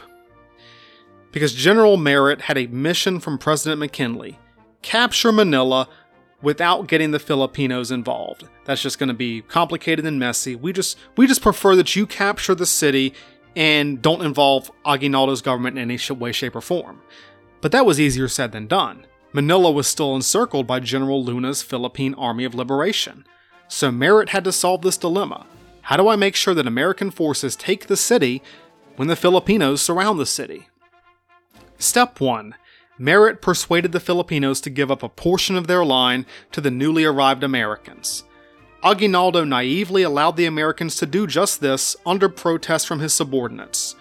One of them, Mariano Noriel, was nearly in tears. Noriel said, "Look at what they are doing.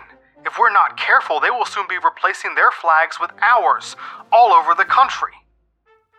Aguinaldo replied sharply, "You are being tragic. They are our allies. Always remember that." Step 2 of Merritt's plan was to negotiate with the enemy. The Spanish commander in Manila was prepared to surrender, but he wanted to surrender to the Americans because that wouldn't look as bad, and he wanted to do it a certain way. Like, I can't just surrender. I have Spain's honor to think about. But if you were to attack one night and we fight you just a little bit and then we surrender, that would be ideal. Dewey and Merritt were both like, yeah, that sounds perfect. Let's do that. This is a really weird arrangement. The Americans and Spanish were agreeing to stage a mock battle so that the Americans could occupy Manila without Filipino involvement. And this is kind of crummy if you think about it, basically cutting the Filipinos out of their own capital city, the victory they had fought revolution for years to achieve. Hypothetically, the comparison I'd make is to, let's imagine the American Revolution. Imagine the French come to help the Americans. Americans are like, hooray! Then the British and the French make a deal behind the Americans' back to occupy New York City. And the Americans start to get the feeling that the French aren't leaving. On August 13th, 1898, General Merritt's troops mounted their, air quotes, assault on the Spanish lines around Manila, with Admiral Dewey's ships lending fire support.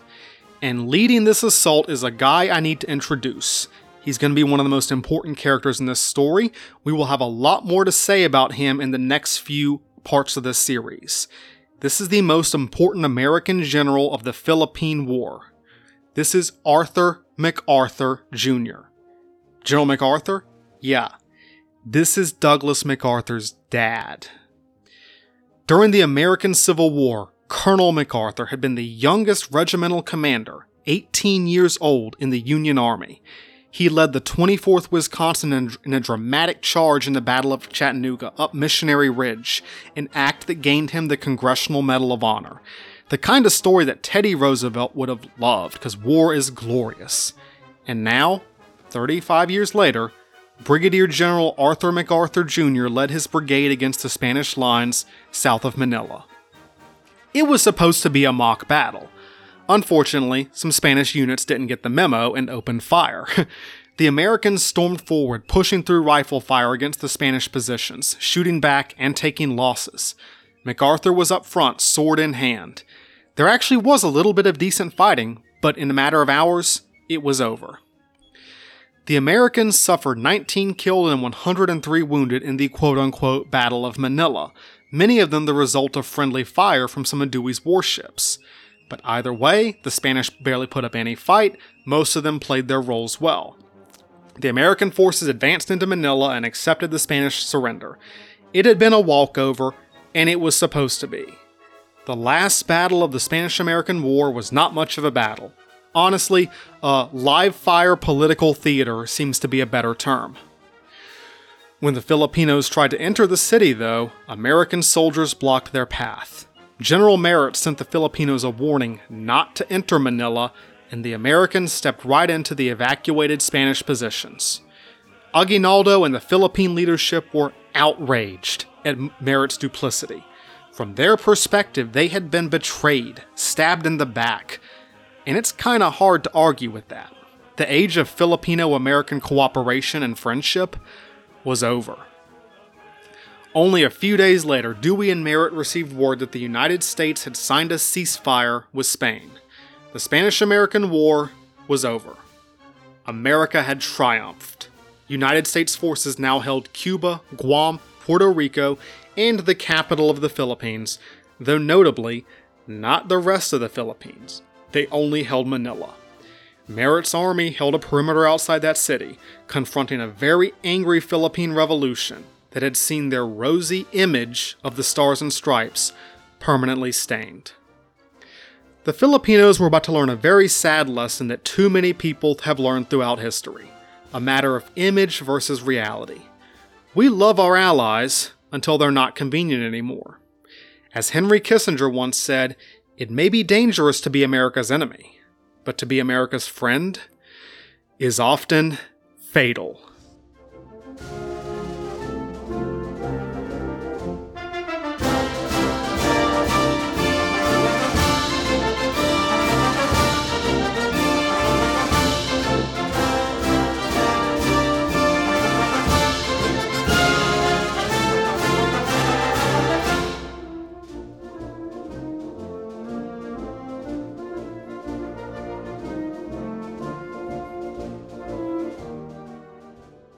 Before 1898, the United States was not a world power.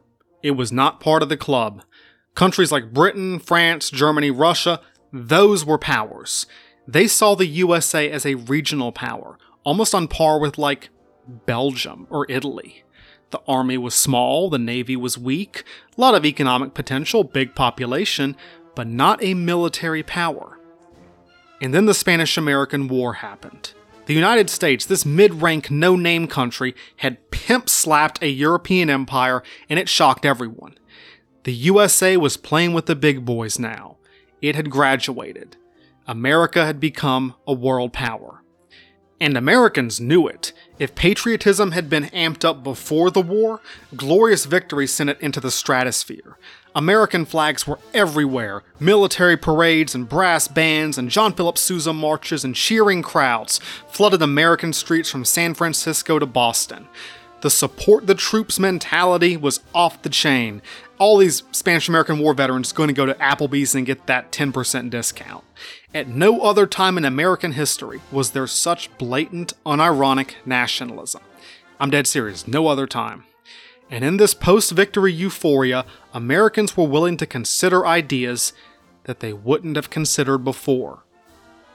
This was the very, very brief period when Americans saw imperialism as a positive thing, as an outright good. See, America was one of the big boys now. And all the other big boys had empires, had foreign possessions that were subordinate to the mother country. And now the United States had the opportunity to join the club, to become an empire. But this went against the American image. America's not supposed to be an empire. America is supposed to fight empires. Think of our history. Think of the cornerstone of the founding of America. Freedom fighters versus an empire. All of our popular media has evil empires. Think of Star Wars, rebels fighting against an empire. And even if we had pushed the Indians off their land, in American eyes that wasn't quite the same as ruling overseas colonies. Maybe you don't think it was different, but they thought it was different. But now, empire was a real possibility. Imperialism is, in short, the concept of extending military and economic power abroad by force, or the threat of force. This word has been stretched and contorted into all sorts of weird things, like anything remotely foreign in another country that isn't liked can be seen as imperialism. But imperialism is when that military economic power is expanded by force or the threat of force, not just when it happens. The late 19th century is often called the Age of Imperialism, the age when any country that wasn't white or was the wrong shade of white was pretty much fair game for European conquest. Britain, France, Russia, Germany, Italy, Belgium, Portugal, everyone had colonies, everyone had overseas possessions. But America's not supposed to be like all those other countries. We're supposed to be different. We have the shining romantic superhero image. But all the cool kids were doing empire. Think of it like one of those ads, those old say no to drug ads, that was peer pressure. Come on, America. You want to be cool like us, don't you? Try some imperialism. We're all doing it. Just try a little. Just try one Pacific island, a little Hawaii, a little Guam. Oh, you're looking at the Philippines. That's a harder drug. That's Asia. I don't know if you're ready for that. Now, imperialism is often linked to capitalism and resources, like gold or oil or sugar, and a lot of times this was true. A lot of times big business interests did push for imperialism, including later in American history. See the Banana Wars. Karl Marx especially thought imperialism was a product of capitalism. Sometimes, but not necessarily. Especially in this period, lots of colonies weren't even profitable. The countries would invent economic reasons for conquering after the conquest was already over. And it was cool to have colonies. Any self-respecting great power had to have a few, and Americans, intoxicated with victory, wanted the respect of a great power. So maybe it wouldn't be so bad to have a little empire. And this started even before the Spanish-American War ended. Back in the early 1890s, there had been a proposition to annex Hawaii, but Americans had turned it down. Not anymore. We got the empire bug. In July 1898, the U.S. Senate passed a bill annexing the Hawaiian Islands. Queen Liliuokalani had been overthrown by American business interests previously, but the U.S. had held off on annexation until the Spanish-American War sent that patriotism into overdrive. Now overseas expansion was all the rage. It was the hot new thing. And at the end of the war with Spain, Americans realized that a much bigger empire was on the menu. But not Cuba. When America declared war on Spain, Congress passed the Teller Amendment, which stated that the United States would not seek to annex Cuba. We're not fighting this war to take over Cuba. Sounds good. Oh, but we would occupy it for several years with our military and then basically run it as a puppet until the 1950s, but not formally annexed. That's better, right? And America was like, yeah, we'll take Hawaii, a little empire. Puerto Rico, that's right next door, that's not that bad. Guam, small island, pretty handy base. Those are reasonable acquisitions. This is typical. Then there were the Philippines. Like I've said, America knew nothing about the Philippines. There wasn't like some big lobby of capitalists or military leaders or warmongers stroking their beards and going, the Philippines. We must have the Philippines. No. They basically fell into America's lap by accident. Puerto Rico and Guam and Hawaii, those made rational sense from a strategic standpoint. But the Philippines really did not have that much to offer the United States. Even Mann was skeptical about their use as a naval base. Alfred Thayer Mann, the great naval strategist, he was like, the Philippines are kind of vulnerable, guys. They're pretty exposed to attack. I mean, they can be kind of useful, but that's not the best option. What to do with the Philippines? There were 4 options. 1, 2, 3, 4. Number 1, give them back to Spain. Just hand them back over. But after making the Spanish out to be these terrible villains in Cuba, the American people would never accept this. Giving the islands back was not on the table. Number 2, give the islands to someone else. The most interested buyer was Germany. And this was concerning. Ever since the Battle of Manila Bay, the German East Asia Squadron, remember them, had been sniffing around the Philippines. On board one of those ships was a young naval officer named Maximilian von Spee. But the Germans were curious, like, hey America, you gonna eat that? Because if you're not gonna eat it, we want it. Germany was another up-and-coming world power looking for colonies, and Americans saw them as a rival. Even if America didn't want the Philippines, they didn't want Germany to have them. Number 3, give the Filipinos their independence. Hand the islands over to Aguinaldo and his government. That was an option. The Philippines could be an American protectorate, and Aguinaldo proposed something like this, like, hey America, we know we'll be vulnerable without your protection. You've helped us out. Treat us like Cuba. We'll be your protectorate. We'll be independent, but you can use our bases. We'll have a good trade deal. Everybody wins. But then there was possibility number 4. The United States annexes the Philippines. We will get to why America would do this, but the temptation was there to just take them, annex them, rule them, become the American empire. So as the United States and Spain started peace negotiations in late 1898, Americans began to debate in public what to do with the Philippines. And this debate is really important. It explains why the United States found itself in the Philippines. And American public opinion would play a major role in the Philippine-American War.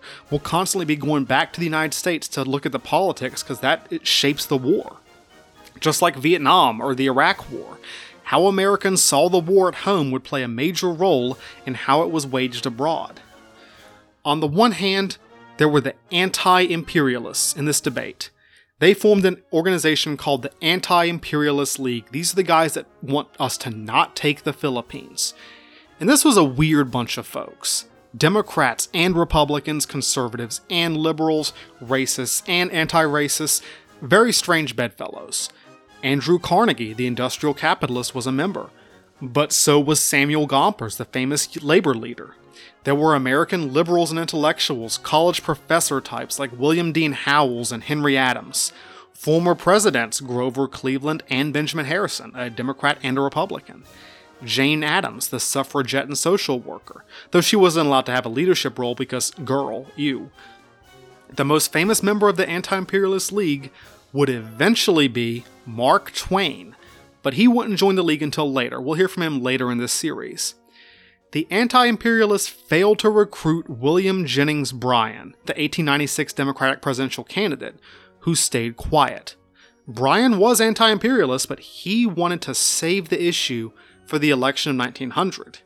That is a foreshadowing for part 3 of this series when that election finally hits and Bryan is the candidate. The anti-imperialists appealed to the American image. They quoted Washington's farewell address, where he advised the United States to avoid foreign entanglements. They compared the struggle for Filipino freedom to the struggle against slavery, comparing Aguinaldo to John Brown. Republican Senator George Hoar of Massachusetts was the chief anti-imperialist voice in the Senate.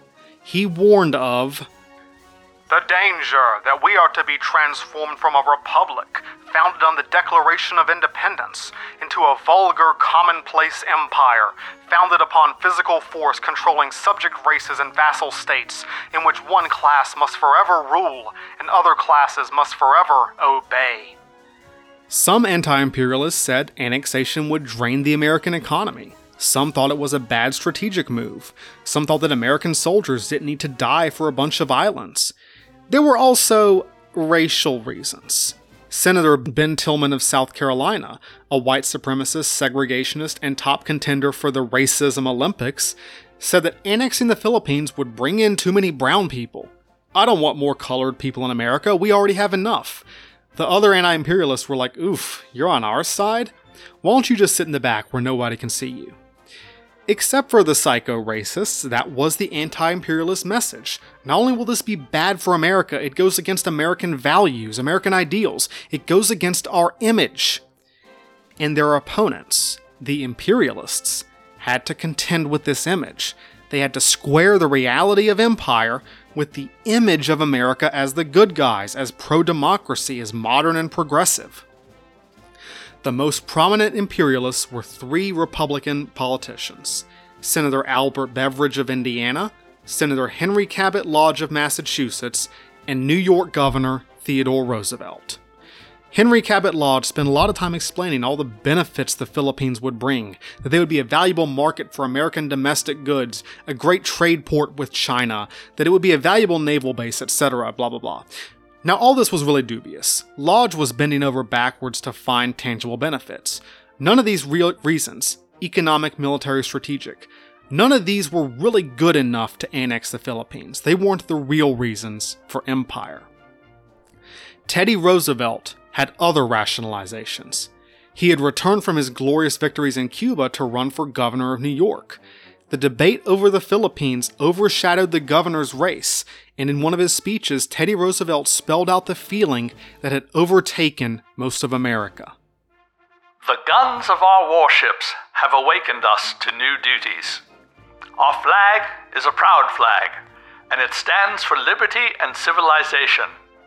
Where it has once floated, there must and shall be no return to tyranny or savagery. We are face to face with our destiny, and we must meet it with a high and resolute courage. Let us rather run the risk of wearing out than rusting out. Teddy, as did a lot of Americans, saw the world in terms of challenges, of manhood, of honor and prestige. Empire was a test, and Americans didn't back down from a fight. To not accept that challenge was weak. It was cowardly. There was this gendered context where American manhood was on the line, that pacifism was weak and flabby and feminine, as opposed to the energetic, muscular, masculine ideals of empire.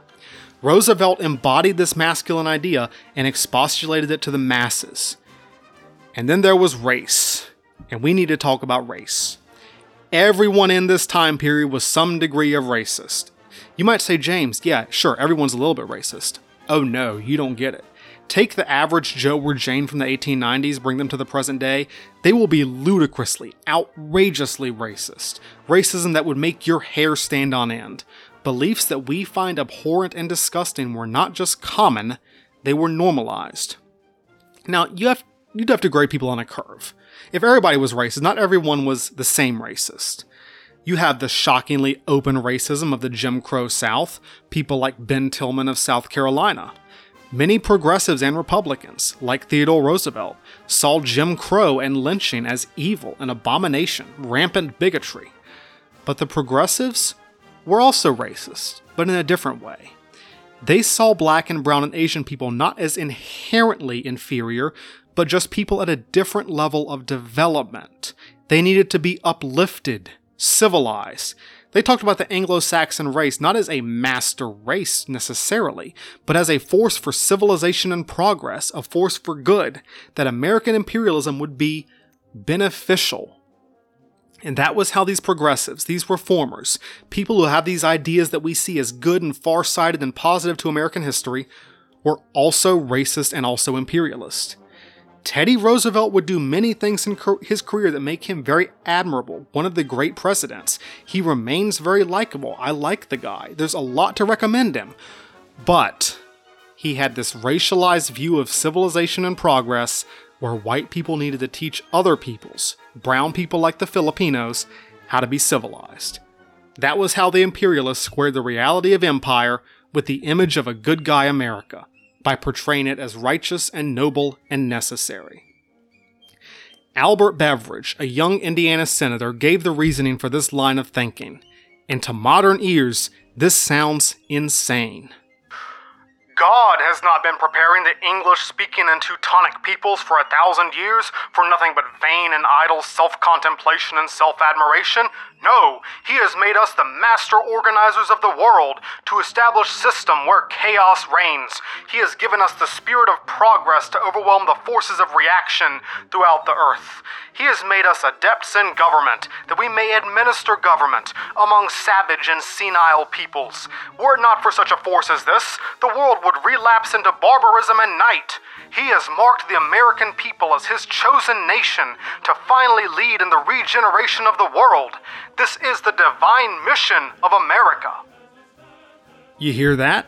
Progress, system, civilization against barbarism.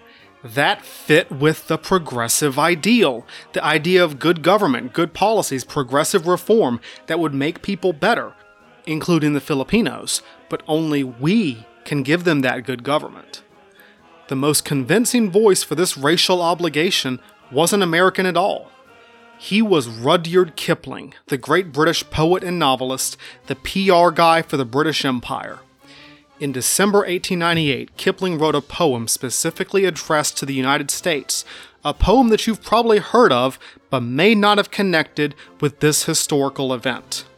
Kipling's poem was The White Man's Burden, subtitled The United States and the Philippine Islands.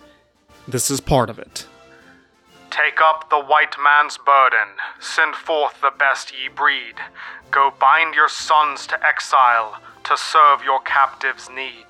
To wait in heavy harness on fluttered folk and wild, your new-caught sullen peoples, half devil and half child. Take up the white man's burden, the savage wars of peace. Fill full the mouth of famine, and bid the sickness cease. And when your goal is nearest, the end for others sought, watch sloth and heathen folly, bring all your hopes to naught. Kipling here is like, this is what adult countries do, America. You're a big boy now, and that comes with responsibilities. These black and brown people, half devil and half child, aren't ready to govern themselves. It's your job to get them there. It is your duty to imperialize, colonize, raise these people up. Your new subjects won't be grateful. They'll hate you. They'll despise you. You'll have to fight the savage wars of peace, as he called them. But this is the white man's burden. This is your cross to bear. What I'm getting across is that the imperialists weren't mustache-twirling villains. It's hard to sympathize with this self-pitying white man's burden idea, but they really believed it. The Philippines would not benefit America. There wasn't an objectively good justification to annex them, even from like a strategy game mindset. Americans had to lie to themselves to justify their hypocrisy, jump through all these logical hoops to convince themselves that the reality of empire matched the image of the good America. American racial beliefs, the need for a new frontier, a belief in this American dream and image that were fading away, led the United States to empire. The road to hell is paved with good intentions.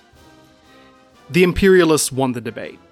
The American public overwhelmingly supported annexing the Philippines. The last holdout was once again William McKinley himself. Here is how the president explained his decision later. The truth is, I didn't want the Philippines, and when they came to us as a gift from the gods, I did not know what to do with them. And one night late, it came to me this way. That we could not give them back to Spain, that would be cowardly and dishonorable. That we could not turn them over to France or Germany, that would be bad business and discreditable. That we could not leave them to themselves. They were unfit for self-government. And they would soon have anarchy and misrule over there worse than Spain's was. And there was nothing left for us to do but to take them all, and to educate the Filipinos, and uplift and civilize and Christianize them, and by God's grace do the very best we could by them, as our fellow men for whom Christ also died. Yep, gonna Christianize the very Catholic Philippines. Either McKinley's ignorance about the islands or good old American anti-Catholic bias was telling. Lots of American Protestants did not regard Catholicism as real Christianity, and some still don't. But this shows how even an unwarlike, almost pacifist president could come around to American empire. The Filipinos, to put it mildly, disagreed. While this entire debate was going on, the standoff continued outside Manila. General Merritt had gone home, and the U.S. Army's 8th Corps was now under General Elwell S. Otis. Much more on him in a couple of weeks. The two armies dug trenches and built earthworks and glared at each other. The trust between the former allies had been broken during the Battle of Manila. Tensions grew. There were incidents, small confrontations between individuals or small groups of soldiers. General Otis kept pushing the Filipinos, almost daring them to do something, making this demand and that demand. And Aguinaldo gave in to pretty much all the American demands, despite the outrage of his lieutenants. He was trying to avoid any move towards open conflict. Apolinario Mabini, his radical partner in government, was furious at Aguinaldo's dithering.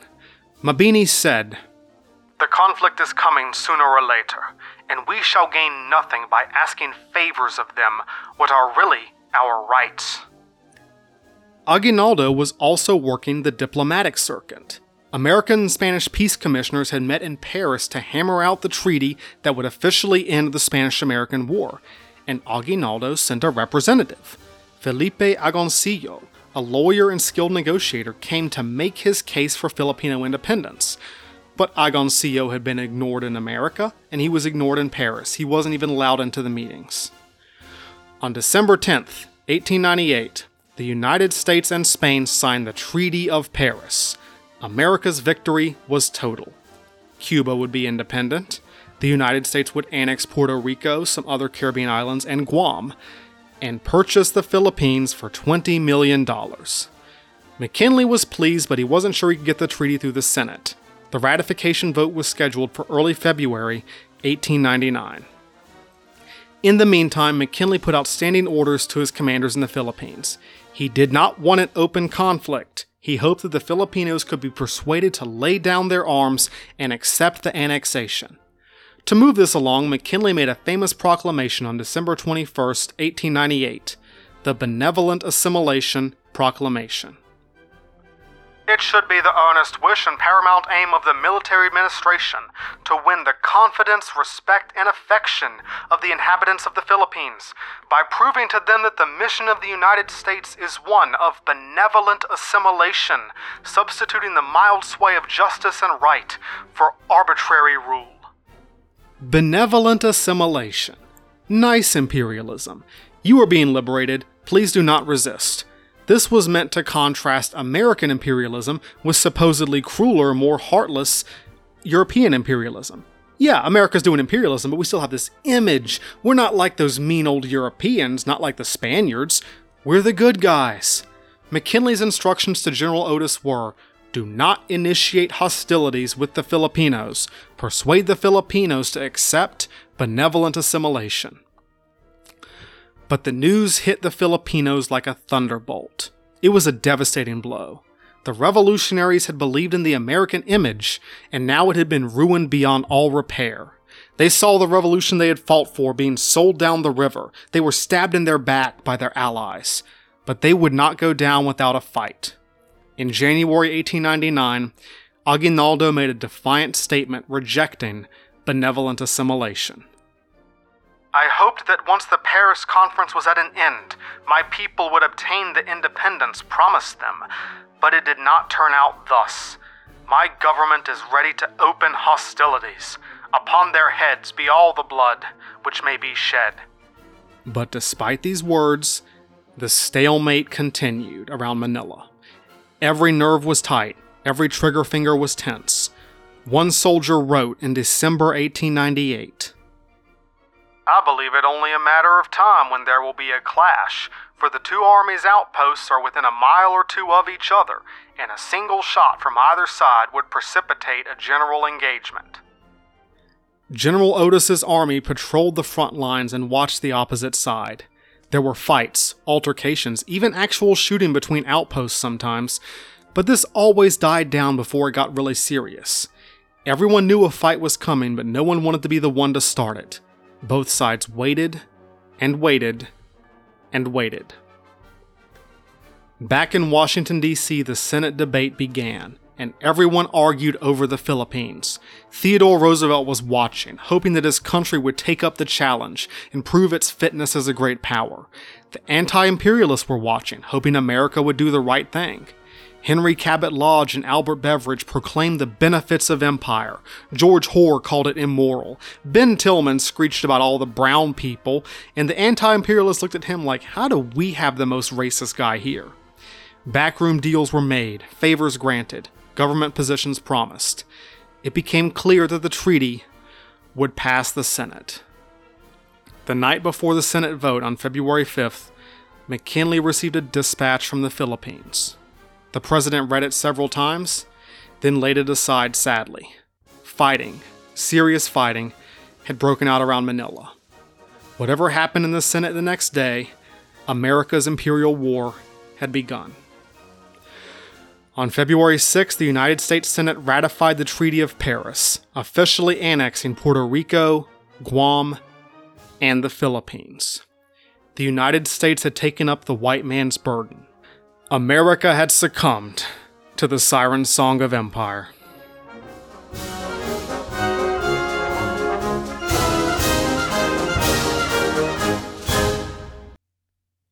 It was the evening of February 4th, 1899. Private William Walter Grayson of the 1st Nebraska, 23 years old, saw a group of Filipino soldiers approaching his patrol outside Manila. When he gave the order to halt, and the Filipinos kept coming, Grayson raised his rifle and pulled the trigger.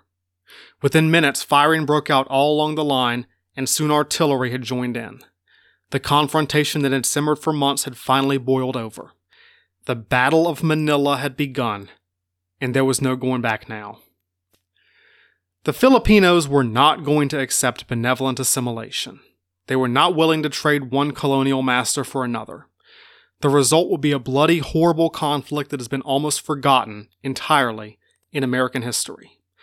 The road to hell is paved with good intentions. The Philippine-American War had begun.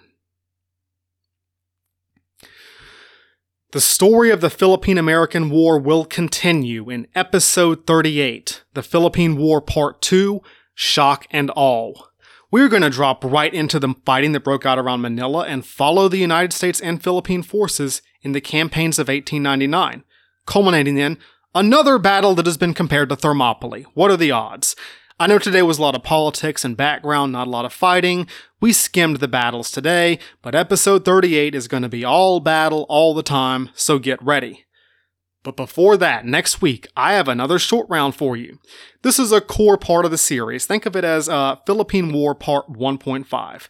We need to take a good hard look at the U.S. Army and Marine Corps that fought in the Philippine War. How were they organized and trained? What were their weapons and equipment? What did they eat and drink? And what did they think about all of this? So check out Philippine War Part 1.5, Uncle Sam's Imperial Army, next week. And until then, thanks for listening today. I hope you learned a lot about America, the Philippines, and maybe even Teddy Roosevelt. If you like it, tell your friends. Just don't be a jerk and try to steal their capital city and annex their country. That's frowned upon today, somebody told Vladimir Putin. If you don't like it, tell your enemies. If you want to read a little more on the Spanish-American War, I have an article on my website at unknownsoldierspodcast.com. It's the December 10th article from my 365 Days of History. If you want to contribute to my book fund, I have a donate button there as well. I am on Facebook and Twitter at UNKSoldiersPod, or just drop me a line at unknownsoldierspodcast@gmail.com, and I will get back to you. Thanks once again for listening. See you next week to meet our boys in blue and khaki, and see you in 2 weeks for the Philippine War Part 2, Shock and Awe, right here on Unknown Soldiers.